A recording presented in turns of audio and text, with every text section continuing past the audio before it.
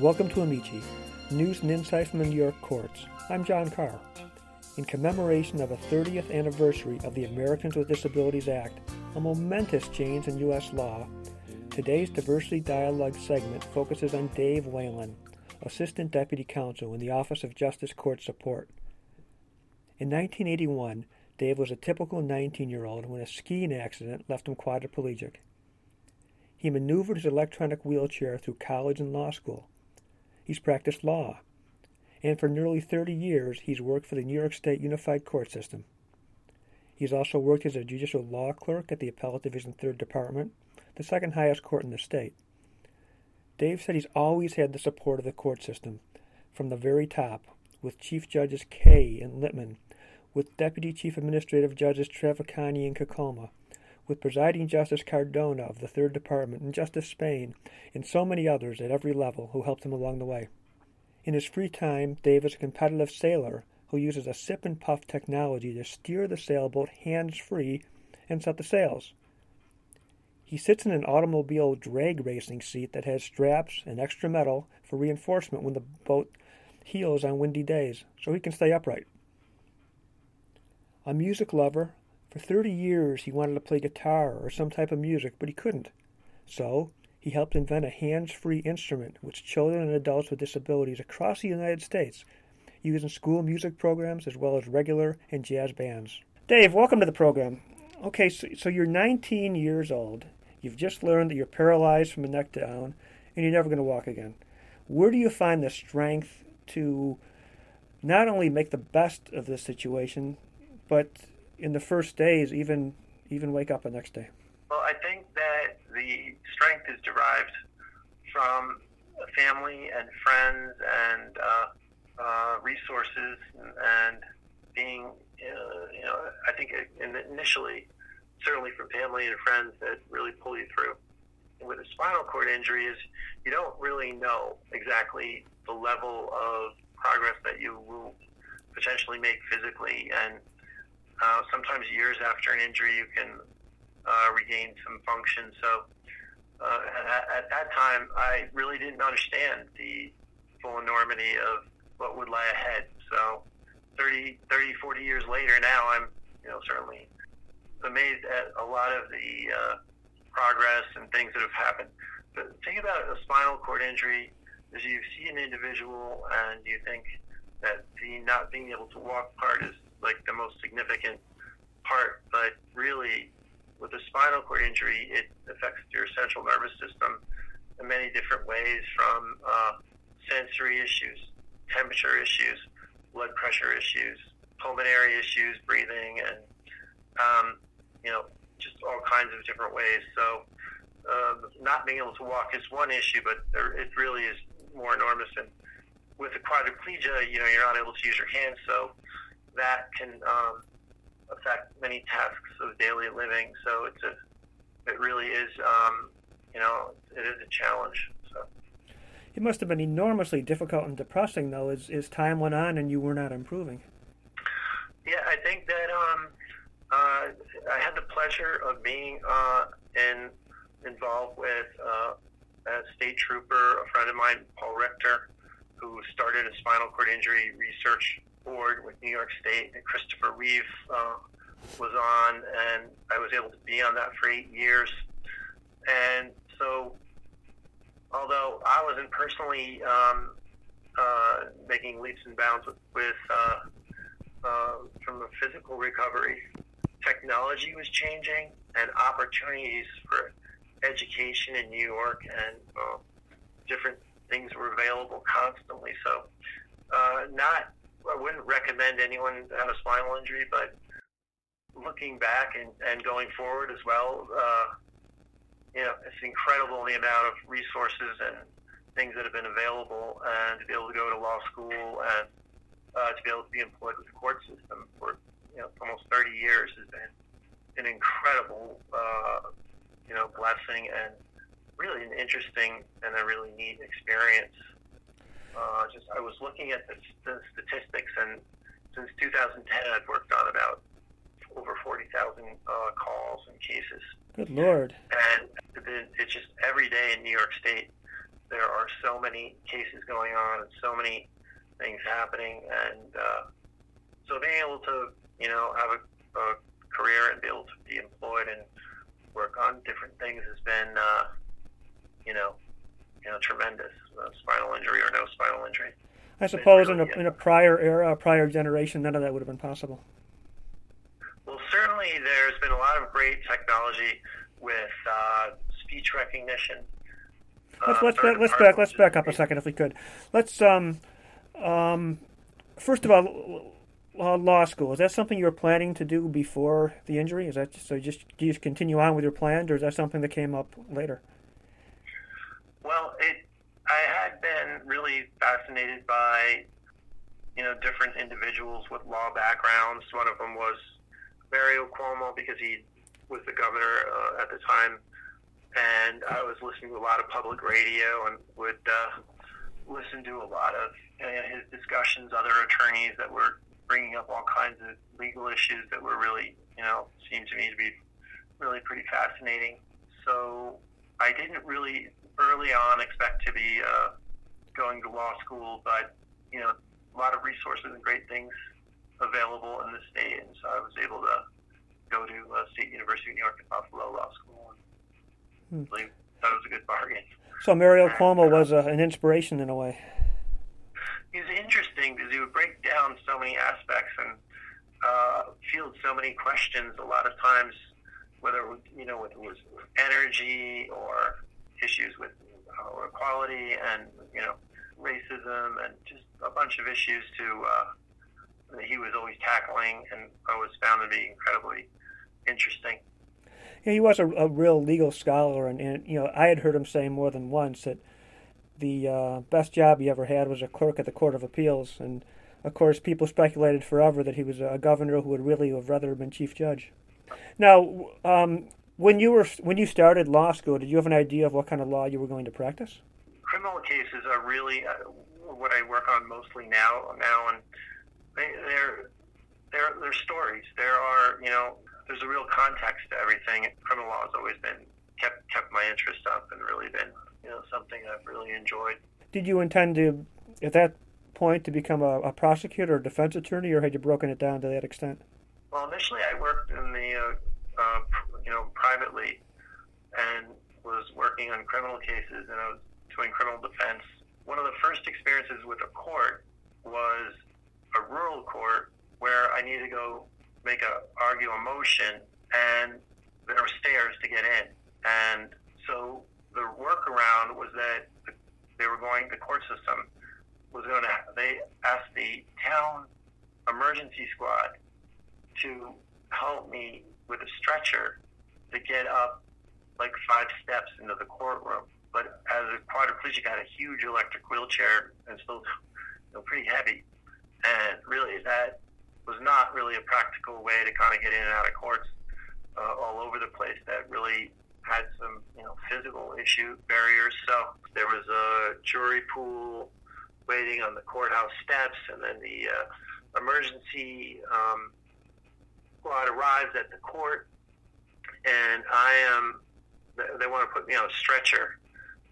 And then people were looking at me thinking, was he having a heart attack? Was he emergency? Was he the emergency? And so I can even remember too that an individual that was in the jury pool, I don't know, for some reason walked up and gave me a $5 bill. Really? And and I was just blown away by the whole experience. And so ultimately I ended up switching and going with the court system, where the traveling so much was not an issue. So, but yeah, the logistics of private practice at that time. Now the courts have really improved, and there's been constant improvement in access to courts and things. But that's actually how one of my first experiences was. Now, when you were initially injured, that was 10 years before the Americans with Disabilities Act. And I think you were well into or almost done with law school before it was passed. So, as this month marks the 30th anniversary of the ADA, can you tell me from personal experience what that piece of legislation means to you? It's utterly fantastic. Made my life better in many different ways, but just to go to a movie theater or sporting event or a venue and to be able to be included, have access in the seating aspects of it is fantastic. I mean, and breaking down barriers. I mean, I think in our with the court system and in other organizations that have made opportunities available for people with high levels of disability, it's a great thing in many respects, and I think that the ADA has been a really super helpful thing for a lot of people, and a great advance. Part of it is probably a willingness to accommodate, and part of it is probably a knowing how to accommodate. Later, when I started to work with the court system, I worked at the Appellate Division, which is third department in Albany, and they're located at the Justice Building, which is like right across from the Capitol. Mm-hmm. And they hadn't had someone in my situation, and I needed I used voice recognition. When I was in law school, the computers and in college, they didn't really have as much technology then, and so a lot of it was I would write with a pen in my mouth, and then later I would use computers and technology and speech recognition. But so when I first started there at the Appellate Division in a law clerk role, which is like a temporary role, where I was able to use Judge Spain's chambers. He used them. So I think that was like one of a huge accommodation. It's such a great thing from Judge Spain. Mm-hmm. And so that was the corner office of the Justice Building on the third floor. It was like one of the neatest places to have an office anywhere. And early on in my career, and then to be able to have that, and then the voice recognition, I could certainly talk as loud as I wanted to when I was working on cases, on appeals cases, and so that was like an incredible gesture on Judge Spain's part, and and then there was other really neat accommodations along the way to make things possible, make things work. So Judge Spain, of course, is Justice Edward Spain, and I'm guessing at the time the presiding justice was Justice Cardona? Yes, Justice Cardona was also incredibly, helpful, and actually helped me, and able to get my spot with the Office of Justice Court Support. So, another really very bright individual, a very kind individual, and very helpful to me. I just wanted to say thank you to people for, there's a lot of talented people, hardworking people in the court system. They never get acknowledged, and I wish that, I would want to say to them, and I work with, people in my office are really hardworking, bright people that don't get a lot of acknowledgement, and, saying thank you to them is always a really good thing. But, and then at the Appellate Division, they're really amazing, and the Court of Appeals judges, two judges, Judge Bellicosa and Judge Kay, are awesome. So it sounds like everyone from the chief judge on down is invested in accommodating people like you and giving them an opportunity for success. Do you think that's correct? No doubt about it. That's great to hear. Now, the Office of Justice Court Support, what is it that you do there? So we work with, and I'm going to switch, I went yesterday to research some information we have currently. 1,806 judges, 1,196 town and village courts, 1,785 court clerks. And then we also work with the city courts. We provide a range of different kinds of services that have really evolved, but education and training for judges, And then what I do, which is a lot of research and sort of like every day, all of these courts have issues and trials going on and different kinds of cases that are pending, motions. And so we get calls, and then we work with the judges individually on various types of cases, and mostly criminal, but they could be summary proceedings, they could be ethical issues, they could be administrative issues, and all kinds of logistics, interpreters, and access to documents. Many times there'll be a famous, case, might be like on CNN or something, and we'll get a call from those courts with press, working with the press and working with which types of documents can be disseminated, what can be go out that's public, and what cannot. Mm-hmm. Just by way of background, of course, the town and justice courts are kind of the entry level, and as you mentioned, there are an awful lot of them. A great many of them are part-time. A great many of the judges are not lawyers, and they handle, I don't know how many cases, but an enormous number. And I think for a whole lot of people, that is their first and only experience with the justice system, correct? Yeah, it's true. The state geographically is, got so many, from the Adirondacks and, out in Long Island, different areas geographically, but municipalities host and have the, justice courts. And our judges are calling us and, striving to correct. Yeah, they do try awfully, awfully hard, and I know that your office provides a lot of support. As I mentioned, many of them are part-time, many of them are not attorneys, and I know your office provides very, very welcome support and assistance so these people can administer justice.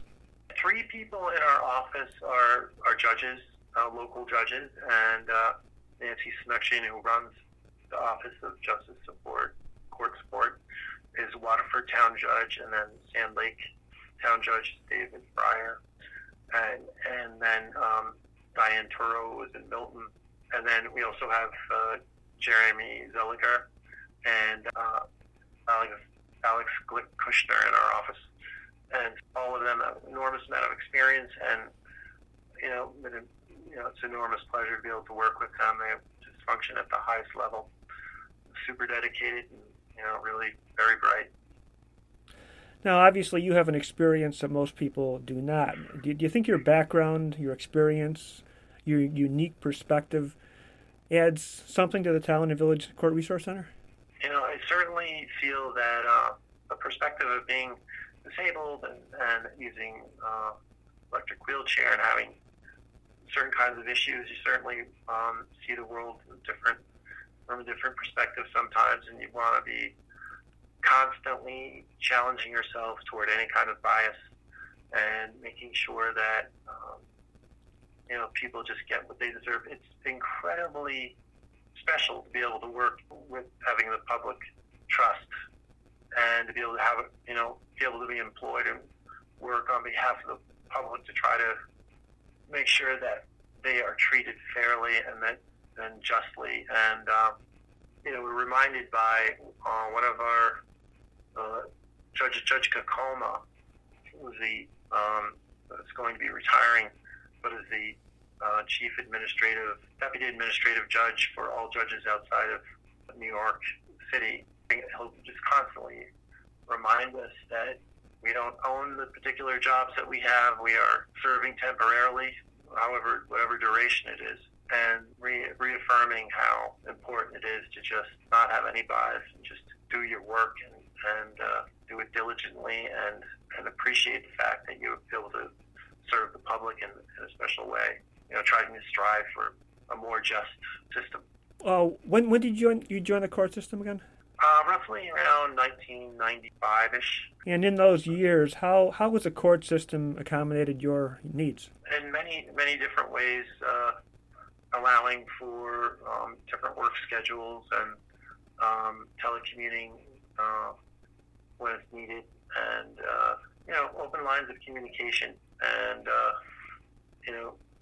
being proactive many times in terms of, if any technology is needed or, adjusting work schedules. With the court system, I work personally Monday evenings, courting night court, and then during the week I work 9 to 5. And then on about a weekend a month, we split up a pager where we all assist judges, for off-hour issues, which could be something like an arraignment, or if a fugitive is apprehended, needs to be arraigned, or there's a night court going on, or something of that nature. So is it fair to say that you're carrying a full load and that the court system does what it can to make it possible for you to carry that full load? I would say that the court system has been always striving to do really well from my perspective, from people with disabilities. That's good to hear. Now, back to the ADA, and since this is the anniversary, if you could tweak it or rewrite it or change it, what would you do? How does it need to be improved? What have we learned in these 30 years? You hope that a public entity doesn't need the threat of litigation to make a more inclusive, program or a facility more inclusive. That being said, it's tough because what happens is architecturally, in instances, investments are made, and it's very difficult to make a change. And for example, if you look at any university basketball arena, most of them are like stadium seating. And so if you're in a wheelchair, you're either down near the floor, which is going to be very expensive, or up the rails beyond the stadium seating, up at the rails at the top. And so there's nothing in the middle. And movie theaters, if you want to see a tremendously inclusive architectural, public accommodation, we have the Valley Cats locally in the Albany area, but they have seating that you can just use a wheelchair and be dozens of different locations. And many movie theaters now have new seating schemes that stadiums can't really correct sometimes because they were built before the ADA. Mm-hmm. Now, with Valley Cats, legacy architecture. Yeah. With Valley Cats, you're referring to the minor league baseball team in Troy, right? Yeah, and wonderful architecture, wonderful inclusion, and huge numbers of seats that are available, free throughout the season. But going forward, having the AD in place is going to be really nice for people in many ways. Mm-hmm. The other thing too is I'd remind the listeners that we all grow old. We all have issues with our health, and so you might not think of it at your early stage in your life that this would be an important issue, but these kinds of things can really turn out to be helpful for everyone. I know you have an interest in criminal law. I also know that you have unfortunate experience as a crime victim. In 2018, you were victimized by your caretaker's cousin as part of a scheme to exploit disabled and elderly victims. A couple things jump out at me from that incident, from the media coverage I was able to find on that. One, the Schenectady County District Attorney Bob Carney said that the thieves were, quote, no match for you. Two, you were quoted as saying that you viewed the conviction more as a tragedy than a victory. So how did all this come to light? What did you do about it? And where's the tragedy? The case ended up getting media coverage from all over the United States. It really put me in touch with the criminal justice system. And for everyone that that's a subject of or a victim of a crime, in order to pursue justice, it's a huge effort because you need to meet with the police and try to track down evidence, and then work with an assistant district attorney. In my case, it was Dan Bolter, who was incredibly dedicated and worked incredibly hard. And so did Bob Carney, the DA, and he worked at it diligently as well. Ultimately, there was a conviction. But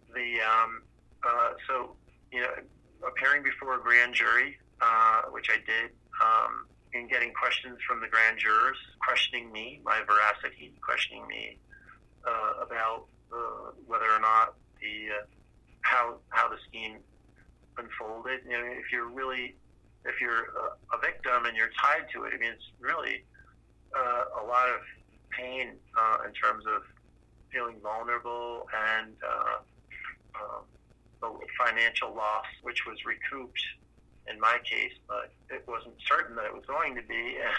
You know, if you work your years, put away money for your retirement, and to have it stolen, it's enormous feeling of loss. And must have felt like a terrible violation. I mean, this was. I mean, I guess it's one thing to have your house burglarized by a stranger, and this is someone you invited into your house, someone who was a caretaker, someone you thought you could trust. That must have been a terrible violation. Yeah, individual, was convicted and received 12 and a half to 20 years in jail. I took no pleasure in having a fellow human being have to go to jail, but my issue was I did want to try to protect other individuals with disabilities from being preyed upon. That the individual that was involved in my case will learn from it, and that they will rehabilitate themselves and flourish in life, eventually. Now, as I mentioned at the outset, you are, among other things, a sailor. Tell me about that. Tell me about adaptive sailing. What does that entail? Yeah, ironically, you wouldn't think I'd want to be anywhere near water if I'm not able to swim. However, I do have a really highly rated life preserver. And, technology has changed. So I've been able to sail, we've been able to adapt the sailboat to be able to turn it by blowing into a straw, sipping and puffing, and to be able to put a drag racing seat, an automobile, a metal one, to be able to lean and have the boat heel. We have a bunch of boats, different types, but the one I'm talking about is called a sonar sailboat. So special seating system, special steering system, and a lift to get in and out of the boat. So I'm able to sail really and race sailboats and learn about sailing. Sailing is an incredibly adaptive sport, a very accessible sport. And were you into sailing before you got hurt, or is that something you picked up entirely afterward? Definitely, and after the injury endeavor. That's fantastic. And you compete as well, right? Yeah, I mean, ironically, sailing is very accessible, and there's a lot of new programs that are available for people to participate. And one of the really top sailing programs is the Claggett Regatta in Rhode Island, and they promote opportunities for people to learn about and do sailing. And actually, each Saturday I do online lessons on racing sailboats over the summer for the last 8 weeks. And ironically, you wouldn't have it in any other sport, but Dave Dellenbaugh and Dave Perry are like Olympic coaches for the United States Olympics, and have won. One of them won the America's Cup, was a helmsman, and the other one is like a multi-world champion with match racing, and I think was going to be in the Olympics. But they volunteer, or they help with people with disabilities to learn about sailing. Now, in your free time, I believe you also invented a musical instrument? Yeah, that's been one of my passions is music. I try to work on that a little bit during the, as a hobby. So, but we've worked on with a large number of other people making a hands-free musical instrument. It's called Jambox, Jamboxx. For 30 years, I couldn't play music, and I was not getting any younger. I just really wanted to play electric guitar or piano or something, to not just listen, but to actually participate in some way. But that was not happening.